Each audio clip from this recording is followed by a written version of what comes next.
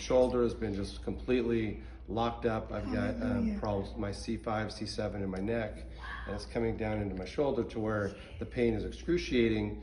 But then she called me out, and she had me raise, and when I first started this, I could only come up to about here without just the pain, it just wouldn't move because of the pain so much.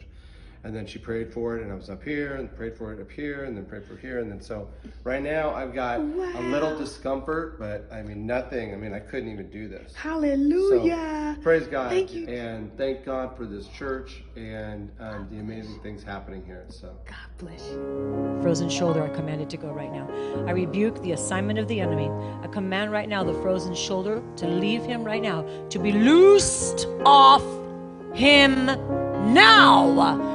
And over his nervous system right now, let the blood of Jesus start to flow.